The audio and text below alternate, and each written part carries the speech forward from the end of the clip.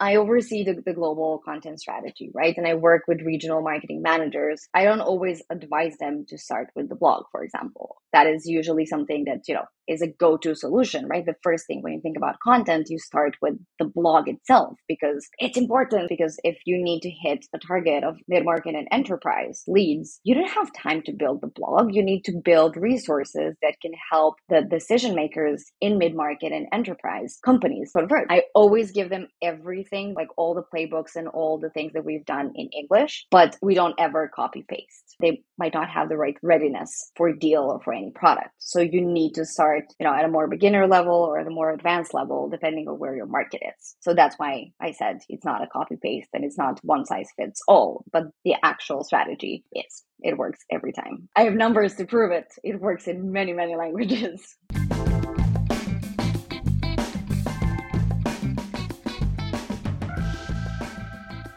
Hi, and welcome to the Optimize podcast. My name is Nate Matherson, and I'm your host. On this weekly podcast, we sit down with some of the smartest minds in content marketing and SEO. Our goal is to give you perspective and insights on what's moving the needle in organic search. Today, I'm thrilled to sit down with Anja Simic. Anja is the director of content marketing at Deel, a hyper-growth startup in the payroll, HR, and compliance space. She's been a core part of the Deel team for about 5 years now, and she's built an incredible content marketing function at the company. In our episode today, I'm excited to learn more about the work she and her team are doing at Deel, her experience scaling the content function, creating fantastic location-based content, setting KPIs, and more.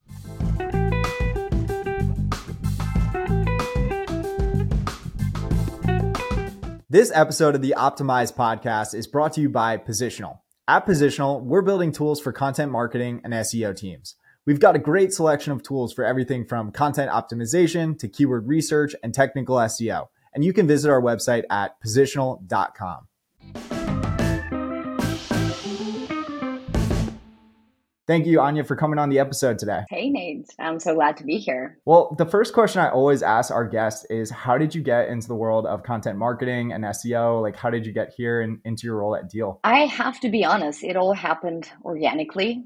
Pun unintended. I joined Deel, as you mentioned in my intro. And by the way, that was such a lovely intro. Thank you. Sounded really nice. I should get you to write my bios from now on. So yeah, 5 years ago, I joined as, I think, third or fourth person at Deel at the company, and definitely first marketing hire. So for the first year and a half, it was, everything, right? So we were, it was pre-A series, so seed money that we had or want to be really frugal about. And I did a little bit of everything. We were still trying to find the perfect product market fit. We were trying to see who our audience is. We also changed our product. We pivoted a little bit. And I found myself in a B2B SaaS space that I, to be very honest, did know a lot about. Previously, I held digital marketing roles that were kind of more focused on B2C, more focused on building the community. And I tried to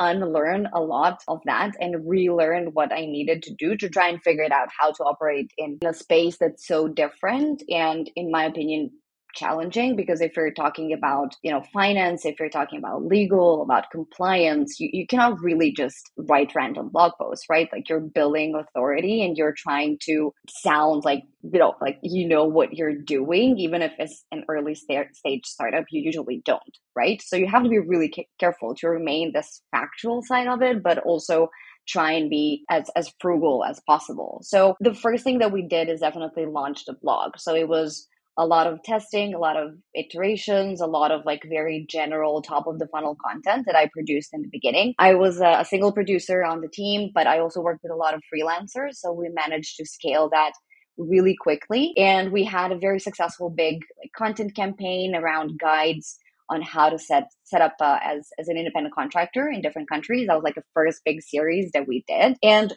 more, I found myself in long form content, which is really strange because back in school, it was really hard for me to write essays and papers. I couldn't write, thousands of words for the life of me, but now I thrive on it. Not sure about school, but I definitely do enjoy blogging. And here I am 5 years later with a team of total 9 people, which I still think it's small, but I'm happy to dive into ops and how we scale that in a little bit. But yeah, I would say it pretty much came organically. I found myself there. I got the trust from our co-founders and later on from our head of growth. And they were like, yeah, that there's no one who knows this space better. It doesn't make any sense to hire someone and to start from scratch. So just go ahead and play around. And that's how it all came to life. That's amazing. You joined Deel at an incredible time as like the first marketing hire, like you said. And it sounds like the company prioritized content from the get-go. How did you or how did the team identify like content as like a really important channel for Deel, like at the seed stage? Because like often our customers will say like, oh, we'll worry about content at like the Series A or Series B and at a later stage. Although some customers of ours definitely are investing in content at the seed stage. And so how did you make the decision that like content would be a great channel for the company that early on in the business? Well, we had faith that it was something that we should do. Content is in the beginning a very expensive practice. And I'm not saying this to scare anyone. I think it's definitely worth the investment, but it takes time. However, content does not equal SEO. So it's very different. Like content marketing is a lot more than just SEO. And I have a feeling that people sometimes make it the same term, but it's very different, right? So when we're talking about SEO, it's a long game. It has been forever. We know that it's just a fact. So I told my team, like, look, we can start building the very top of the funnel with SEO. It's going to take 6+ months before we get some true traction. It's going to take investment on other distribution channels. We will need to share this on socials. We'll need to share this on, through our own LinkedIn or own social media to kind of get it out there. And it started growing exponentially. But then content marketing as such is possibly faster to get that return, because if you have ads budget, and if you find the right content fit, if you're talking to the right person, right persona, if you're solving their needs through content, it can be massive. The two combined is just a recipe for success. And you mentioned you've got 8 people on the content team now. I'll often get asked like, what should my content marketing team look like? What are those like seats that I need to fill to be like effective as a team? It'd be really interesting to like learn more about how your team is structured. What does each person do on the team? And feel free to be broad or as specific as you'd like. Right. So I can actually share the whole learning journey, because it was, definitely something like when I started, I did not know how to build a successful team. I had my theories around it. So I started with an army of freelancers. That was, as I mentioned, the first thing that I did. Later on, I hired the content writer, or the content marketing manager. That's how we call the person. And it was a lovely person. He's still on my team. I'll get to what he's doing right now. And his best skill was synthesizing very complex content into something that's readable. And I needed someone who truly enjoys going through regulations and laws and, .gov websites and coming up with content that's easily digestible. So that was my first hire. My second hire was another content marketing manager who had a very different background. Her background was in teaching, and she was actually one of the freelancers that I had worked with before. So it came natural. I offered her a full-time role. She gladly accepted it, and she is still, to date, a part of the team. Later on, we hired more content writers. We hired a content strategist, which proved out to be a critical role for scaling in formats, because with her experience, with her expertise, we managed to expand from just long form content. And now we are doing also newsletters, we're doing webinars, we're doing distribution on like answering Quora questions, etc. So we are doing quite a lot now. And it's much to her vision and her view of content and how content should be distributed. But then another thing that happened before we hired a strategist, I decided to convert my first person's role into content operations. And I did that while I still had the two of them. So I had one content producer and one content ops person. And that is, I believe, will be my legacy. If I do nothing else until the day I die, it will be making that decision to convert a person to content ops. Now, content ops means a lot of things these days, right? So for us, it was mainly trying to come up with the best possible set of tools and automation to run our content seamlessly. Like we are producing an average a blog post or a content piece per day with 8 people in total and 4 people who are doing the actual writing. And we're not using any AI generated content. The writers still have in full involvement. We are using it as an aid, but we're not just prompting ChatGPT and publishing that article right away. But a lot of our content is the content process is optimized and automated. We use Jira as our content calendar, as our source of truth, as our to-do list, whatever, however you want to call it. But we don't have a spreadsheet. We don't have a calendar. We use everything. We use Jira for everything, which could be a little bit unorthodox. I know that not having an actual calendar sounds scary to a lot of people, but the way we see this is just like my instinct is always to trust people, right? So I really don't want to spend time with my team on one-on-one check-ins talking about status update. That is ridiculous. That is a waste of time. Nobody needs to spend time on that. All I need is just a notification that a Jira ticket has been resolved. That's all I need to do, or an automatic tag if I need to review something. So we have different ticket types for different types of content, for audits, for daily tasks that are not content writing. And then each step and each status change basically triggers an action. So we are able to reduce time copying our brief templates. We are reducing time shifting between people who are reviewing, who are writing, who are strategizing. And our content calendar is basically just a bunch of epics on Jira. So that alone saves hours every week. And for that time, you can write probably a couple more articles. Yeah, and I agree with you. I think having a content operations person early on is super important. At our first company, we were in a similar situation. We were creating about like 75 pieces of content per month, and we had like a director of content ops who we were managing everything in Airtable, but we built kind of what seems like a similar kind of process oriented factory line. Like we saw like our content production process as like a factory line, or as like air traffic control. Like when one piece of content was taking off, like maybe another piece was landing and we had to come back and review it. And so a question I have, and that I'm often asked, is how often are you guys going back to like previously published content and taking another look at it? Is that something that you also focus on as part of that content ops or content production process? We do. So we do an annual content pruning exercise. I think it's really important to go back to your content, whatever you're doing. For us, it's particularly important because a lot of, facts around laws and regulations and compliance change annually, right? So we know that we absolutely need to review this annually, but we also look at from like an SEO perspective, right? So I have been doing this every single year since I joined. So we've had now 5 iterations of content pruning. Luckily now with an SEO manager, who is our latest hire, we were able to create an actual standard operating procedure where we clearly define criteria on what is it that we want to look at. How do we categorize content? Because I don't think that traffic is the only thing that you should look at if you're doing audits, right? Like just because a piece of content is not performing organically doesn't mean that it's not converting, right? Because it just has a different purpose. So yes, my short answer is yes, you should absolutely audit your content. You should audit for relevance. You should audit for seasonality.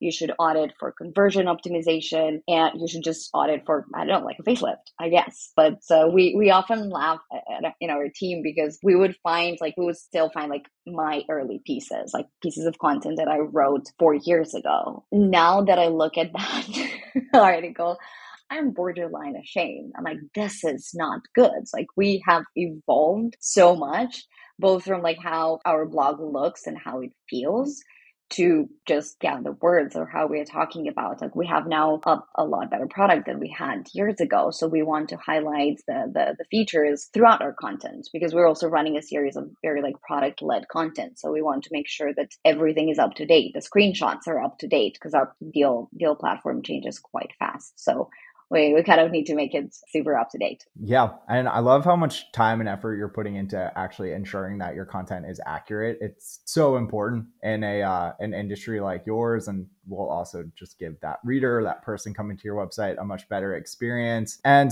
you mentioned like conversion rate optimization and also like working like the Deel product into the content you're creating. I think a big mistake that I see startups make with their CTAs is they'll use the same exact CTAs across every single piece of content throughout their website, when I like to think about CTAs in a much more like surgical way. I try to map like my content to the different stages of the funnel. And, someone that's very high in the funnel might benefit most from a CTA that might be like an email collect. Whereas like someone kind of very at bottom of the funnel looking for like a tool set like yours right now, like might benefit most from a direct like sign up for our tool today type call to action. And so I like to first like take a step back and think about the stage in which that piece of content falls, and then to try to craft a CTA to that specific stage. Does that part of the process fall to your team, or is there like a separate person on like the growth side of the business that focuses more on conversion rate, or is that like directly part of your function on your team? It's indirectly part. So I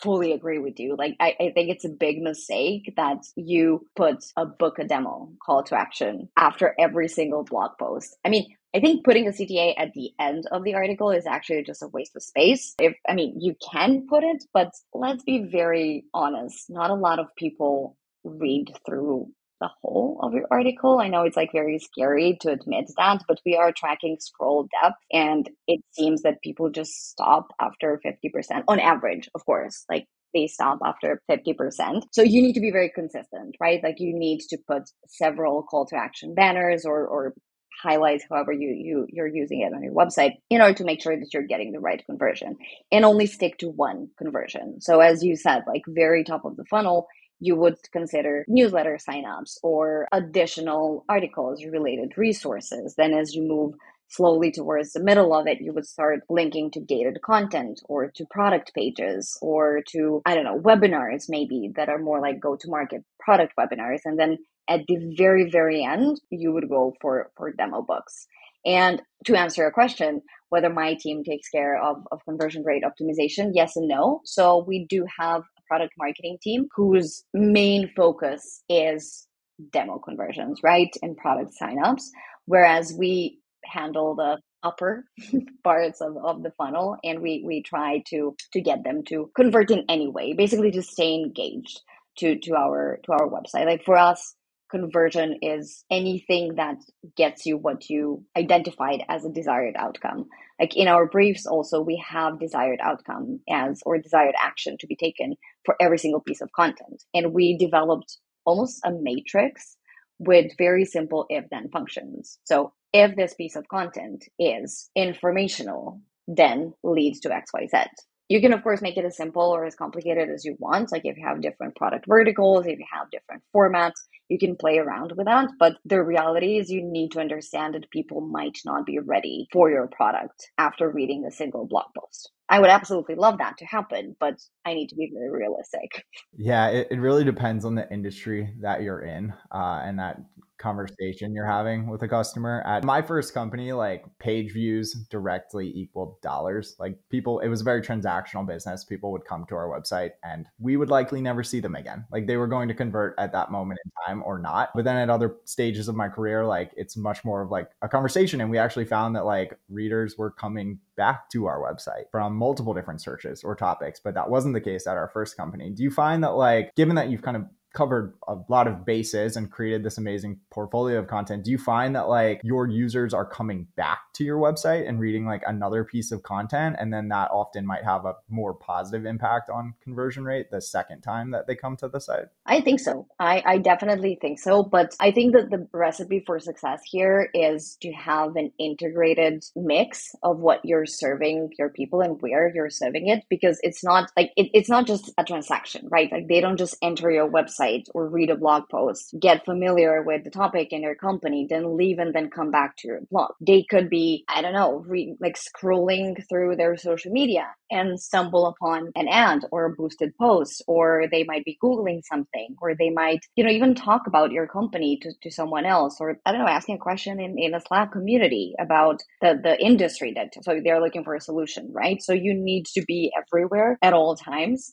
So we definitely have returning visitors. And in the beginning, when I was trying to kind of create a vision of Deel's blog for myself, I told it like I really wanted to be the go-to place for like all topics or categories of topics. You know how like people are, I don't know, looking to HubSpot, for example, when they're thinking about marketing. So they know that HubSpot has a lot of articles, a lot of courses, a lot of educational content, marketing. So they would go to their website to look for this content. content, or they would even in the search query put like plus HubSpot, like only show me results from HubSpot. So I really want to get Deel to a stage where we get that plus Deel, search query. That's my full intention. And you mentioned earlier building authority. Is that really what it means to build authority? Almost to become like the search engine for all questions or topics within that space that you operate? Or how do you define like becoming an authority? Because I know you mentioned that earlier. It's complex. I think, like, yes, definitely. I would love for Deal's website to become the search engine for anything and everything when it comes to payroll and HR and compliance. But Google is, competing against me. So I do have a very, very big competition. But I think that when it comes to fintech and when it comes to like the industry that we're operating in, a lot of trust needs to be built over the years because we're dealing with other people's money. We're dealing with other people's salaries. So it's not like no fancy design or no cute meme would build that authority. It doesn't mean that we shouldn't include it, but we definitely need to showcase who we are and why we claim that we are, the experts, right? So we at Deel, we have hundreds of payroll and legal experts in-house who are, the biggest experts for a certain area that they operate in. And we really leverage that knowledge. We leverage their knowledge. We get our content checked. So we really stand behind every single sentence that we write throughout our website. And I'm not talking about authority when it comes to like WET or, yes, it's there, but it's not just, the, how do I say, fanciness of it. Like you really need to stand behind it and be able to prove and make sure that what you're saying is correct and absolutely correct, especially when it comes to any finance, legal, and compliance matters. Yeah, I started my career in like the your money, your life space where like there was a very strict review process on everything that we said and sourced, and everything had to be backed up with an actual source to that claim. And it sounds like you've done a great job from like an EEAT standpoint. I know like SEOs will debate it all day long on if it matters or not. I do think it's really important, but like whether like EEAT actually matters, I think by just enforcing those best practices, like you're creating a higher quality experience for that person who's coming to your website. And ultimately, I think that'll have a positive impact on like those user experience metrics like scroll depth and engagement rate and bounce rate and all of the other positive factors that we know will have a positive impact on the performance of those pages in search. But I want to take a quick step back, and I wasn't going to mention it, but you did. AI generated content. Like AI generated content I get asked about it every single day. Like, should we be using it? And if we are using it, like, how should we be using it? And so I'm going to ask you, like, should we be using AI generated content? And if we are, like, how should we be using it? So it's going to be a longer answer. I'm not going to lie. My personal stance on it is that AI is a fantastic aid, but it's not going to replace a writer ever. It's getting better. It's getting more accurate. It's becoming a really great enhancement or a really good starting point of your content piece. But I don't think that people should aim for content velocity, like publishing velocity, using AI generated content. It's not worth it. It's just going to fire back, and people are just going to realize that it's AI generated because you can see it, like especially for Deel. I mean, I would never publish something that was written by AI because it makes stuff up, right?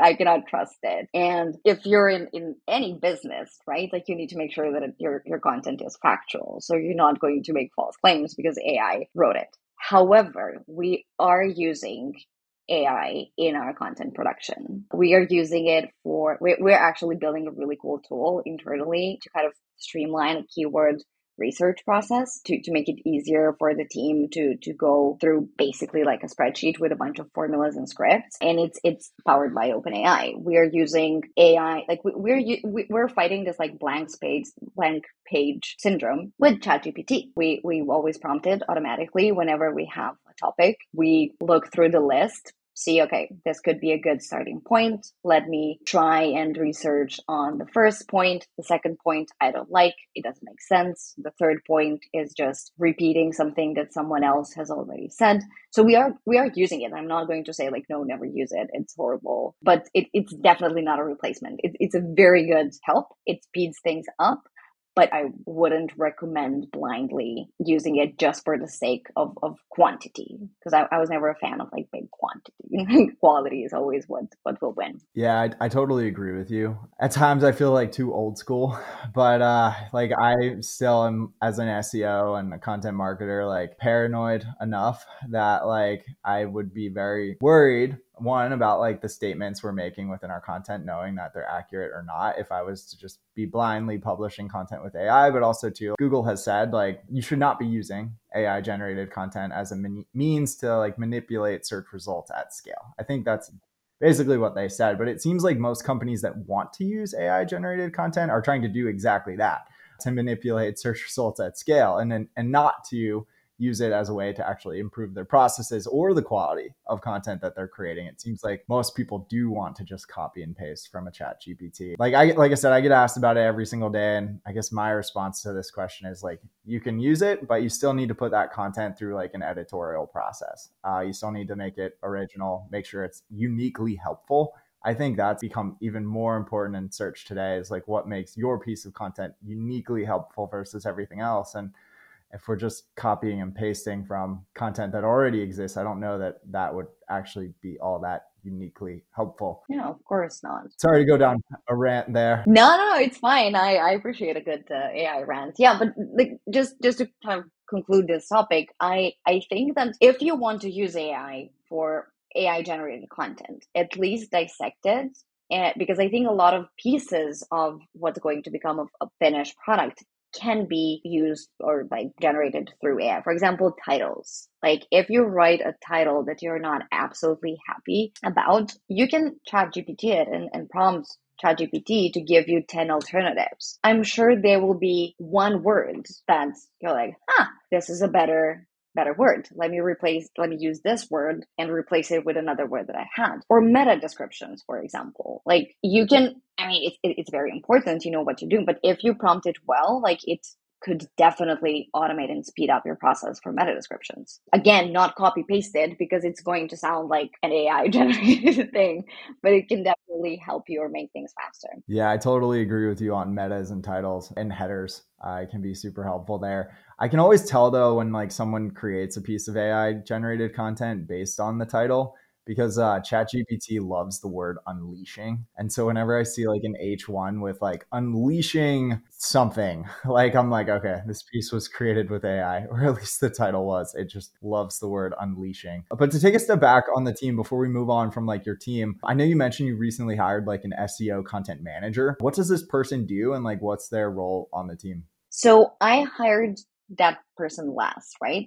Because all of my content producers are well versed in SEO. So they do know how to do their own keyword research. They knew how to optimize content. They know what metrics to look at, and they absolutely enjoy SEO tools. However, I needed help with more technical SEO because we started creating content at scale. We started creating different formats, and it was time for someone to really spend a lot of time cleaning up what we, like little tweaks here and there, schemas, for example. Like I always wanted to test out schemas, but I didn't have enough knowledge myself to play around. And now my SEO manager does that. Like she thinks in a different way compared to content writers, and she definitely closes all the gaps when it comes to research, when it comes to really drilling deep into data, and truly like complements the team. So she helps them move faster. She takes away the keyword research. She takes away this like daily, data check, because we have like daily, weekly, monthly, quarterly metrics that we track. And she just takes care of that, and she absolutely loves it. Like the passion that I see in her when we, I don't know, gain a new featured snippet or something, like she immediately writes to the team. She's like, we got another featured snippet. Well done.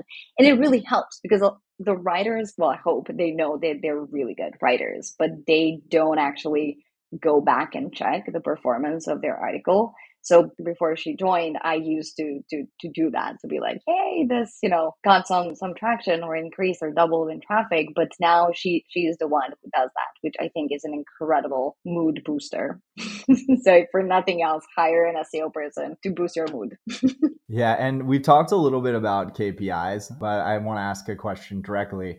How do you set KPIs for a content and SEO team? Like we're, I don't know, about a third into the third quarter. Like what are those like KPIs you set? Is it like revenue? Is it leads? Is it like an engagement metric like, scroll depth? Like what are those KPIs we should be focusing on? And then how do you set them? Right. So we have two levels or sets of metrics. We have our OKRs, which are objectives and key results, that for my team particularly change quarter over quarter. And they're always focused on what's the main thing that we are trying to achieve. Some of them repeat, of course, but it's usually very flexible, which could be like an unorthodox way to think about metrics, but I really think it keeps the team focused every single quarter. And then we have metrics that we always track, right? So traffic is always going to be tracked, organic traffic is always going to be tracked, but it's not always going to become an OKR for that month. And when it comes to how, like what we track,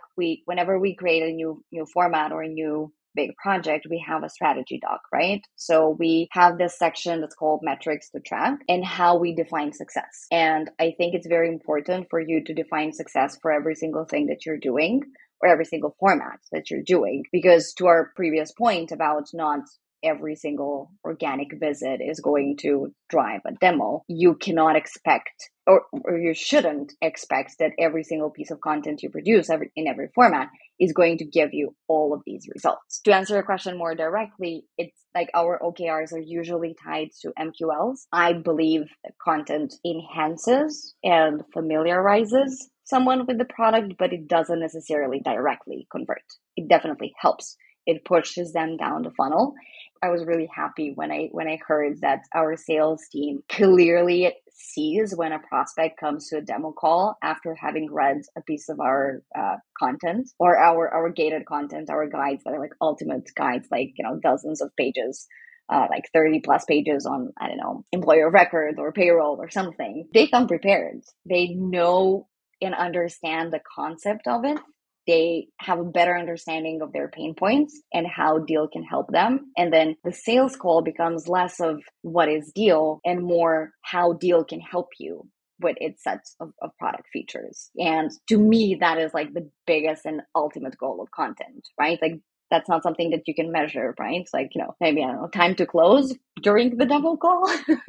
But I cannot really claim that metric, can I? But I think it definitely helps. So my main actionable point is just define success for every single content format that you create. Yeah, and that's a big reason I love content as a customer acquisition channel because it's an entirely different conversation with that potential customer. When someone clicks on an ad or gets like an outbound email, like they know that they're being sold something. Whereas like if you can start the conversation by just like helping answer that person's questions, like it's a completely different relationship. You're now like that helpful resource guiding them versus like that sales rep selling them something. Like we are at our company, like still very early on in our journey of building out our blog and our content marketing function at Positional. But whenever I talk to like a potential customer and they're like, I've read your blog before, or in extreme cases, like I've read every article on your blog, like I know that like there's going to be a very high likelihood that we can then convert them as a customer. And so that's great that like you've gotten that feedback back from the sales team. And it sounds like too at Deel that like content is very like cross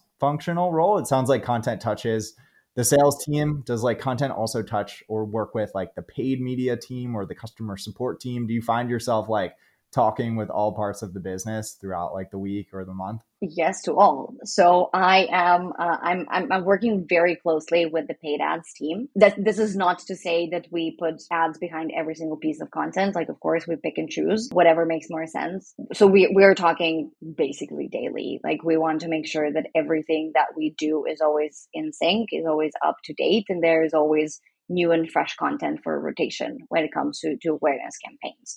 We're also in close contact with our product marketing team for any go-to-market product launches, because whenever we're launching something new, and luckily we are launching quite a lot and quite fast, we want to make sure that we do have that expertise showcased throughout our content, be it a glossary term explained if there's something new, or like the ultimate guide PDF type of thing, or blog.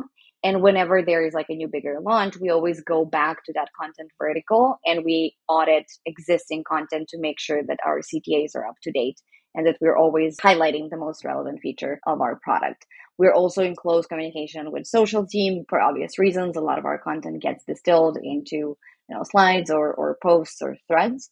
And we're also talking to sales enablement team. So we don't directly talk to the sales team. We do, but it's more like personal and ad hoc. But we do have a sales enablement and revenue enablement teams whose main job is to keep them trained and educated and make sure that everybody knows everything that they need to. So we do include our most recent content during their roundups. So to make sure, and of course, like we're also in conversations with support teams as well. So yeah, whenever there is something that gets asked a lot, we make sure to include it in the article. Not necessarily write an article about it, but definitely include it so that they can share and use our content. Yeah, I think customer support can be like a great source of ideas for pieces of content to create. When I look at like our blog posts on our site, like almost every single article I've written like directly answers like a support question that's been asked multiple times, and it creates like a dual use case for the content. Like one, we can answer a support question with it, but then two, like there's probably a lot of other people out there on the internet that also have a similar question. So in my career, I found myself talking with customer support a lot to get ideas just outside of like the standard keyword research tools that everyone is using. But I want to ask specifically about location-based content. I was on the Deel site earlier today and I saw like a handful of new posts around like US payroll tax in Oregon, US payroll tax in Arkansas. And I often get asked about like location-based pages. Are they effective? Like, do they work? Like, what has your experience been with them so far? I do believe that they're effective. I think you need to prioritize before you say yes to anything, because you cannot cover the whole world, right? You cannot cover every single location. So it has to make sense. We did the state and taxes and payroll taxes per every state because we are launching a product that's closely tied to it. So we wanted to, again, demonstrate that authority, but we also did not publish these as directly as an SEO play. It's more of supporting content that can be shared, that can be linked internally and used in, snippets throughout different places. So that's exactly why we created this campaign that you're asking. But talking about location based, I think it's really challenging for Deel, and has been for me to make it fair for everybody, because obviously we started as a US headquartered company. So a lot of our initial content and authority was built for North America. So when we expanded globally, I needed to balance it out so that we cover topics that are not just North America or the States. There are a few countries that are English speaking countries, right? So then somebody would ask, like, what about the UK? What about Australia and New Zealand? So we do have regional managers, and we are talking about this internally. We are publishing more and more content on other locations, but it really just comes down to market share, if you will. So I think it's natural to publish more content about a certain country or certain region if it's purely a bigger region, or if it's driving more revenue for your business. So it's not one size fits all, but I think one all-encompassing strategy fits all. It just depends like which pieces you take from it. And you bring me to my next question on multi-language content and SEO. Is that something you're focused on at Deel? Is that part of the work that you and your team do? It is, yeah. So actually, on my team, I have English and Spanish content right now. So my team produces Spanish content as well. And how we think about it. So I oversee the global content strategy, right? And I work with regional marketing managers on implementing that content strategy to their own regions. I don't always advise them to start with the blog, for example. That is usually something that, is a go-to solution, right? The first thing when you think about content, you start with the blog itself because it's important, or it's, I don't know, like the first thing that is done. But I advised one marketing manager against launching the blog and instead going for gated content first, because my main question when I'm talking to regional marketing managers is, what product are you focusing on and what are your goals? Like, what are your sales and revenue goals? Because if you need to hit a target of X leads, and out of these, like half or more than a half are mid-market and enterprise, you don't have time to build the blog. You need to build resources that can help the decision makers in mid-market and enterprise companies and convert. You have the sales team. So go give your sales team this content. Go create a lead nurturing campaign in your own language. I always give them everything that, like all the playbooks and all the things that we've done in English, but we don't ever copy paste, right? Because I think it doesn't make sense. Obviously, it doesn't make sense for SEO, but it doesn't make sense for any others. However, you can use, or people are using, English content as a basis. What's most important is that not every region, or not every, when I say region, I mean language, right? So for example, I don't know, Germany, Japan, and Costa Rica might not have the same level of understanding of what we're selling, what we're offering. They might not have the right readiness for Deel or for any product. So you need to start, at a more beginner level or at a more advanced level, depending on where your market is. So that's why I said it's not a copy paste and it's not one size fits all, but the actual strategy is. It works every time. I have numbers to prove it. It works in many, many languages. I think the work you and your team are doing is amazing. I think you've done such an awesome job. And I've really enjoyed doing this episode with you. And if it's okay, like we could transition to a quick rapid fire round. I've got like 5 or 6 questions that I really want to ask you. Does that sound good? Of course, yeah. My first question is on backlinks. Do they matter? Is it something that we should be focusing on, or is it something you should be focusing on at your stage at Deel? Absolutely not. I have a very hot take on backlinks. I have not asked for a single backlink since my time at Deel, and we have a very high, like 70 plus domain ranking. I've never built. If you make good content, backlinks will come. Don't waste time and money building it and paying for it. They will come. I agree. Well, you're starting to sound like Google too, but maybe that's the right thing to do. And at a minimum, you'll get a backlink from us in the show notes. So you've built at least one backlink this week. Oh, thank you.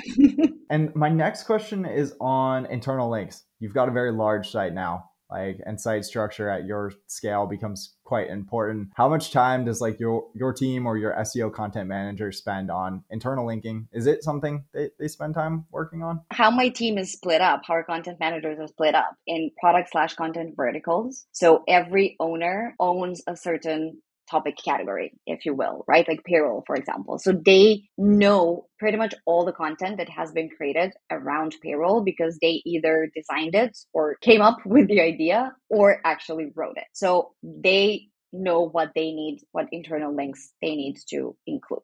Of course, you cannot have thousands of internal links in your mind. I think there's a way around it, but we're actually thinking about improving and automating that process as well. I'll keep you posted. And featured snippets, you've mentioned that you try to optimize for them and you've had some success there. Are there like 1 or 2 kind of things to do if I want to earn that featured snippet, if I've already got a piece of content on the first page of search for that keyword? 2 things. Look at a competing feature snippet. Don't copy and mirror exactly that, but try to give a more robust answer with less words because people are impatient and they want the answer to questions that they didn't really ask. So just condense it and also start writing your content like bottom up. So give them the answer right away and don't be afraid that they will just drop off. They'll continue reading. I totally agree. I always try to answer the question in the intro and then expand onto it and convince someone to keep reading. But I think answering that key question right away is so important. And you mentioned schemas too.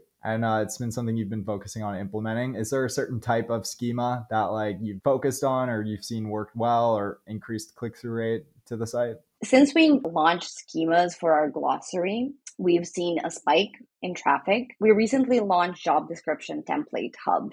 And we're testing, this is more complex because we're tying different sections of a job description with a specific schema. It's too early to tell, but if I can get back to you on that question in like a month or so, I'll be curious to see if it works out. Heck yeah, I will follow up and we will tweet about it. And my last question is the next 12 to 24 months. Where does Deel or where does the content team and the work that you're doing go from here? What are you most focused on for the next year or so? Who knows where we'll all be in the next 24 months. We will definitely focus on scaling our existing formats. We are going to expand, you heard it first, our webinar program. We are definitely going to tap into more video content, more webinar content, and we are going to level up our educational content. I cannot share too much, but that is our next big thing, educational content. Heck yeah. Well, I've really enjoyed doing this episode. I think it was one of our best yet. So thank you for coming on. For all our listeners, we will, like I said, include a link back to the Deel site as well as to the different social profiles in our show notes. So thank you so much for coming on this podcast. It was a lot of fun. Thank you, Nate. It was a pleasure.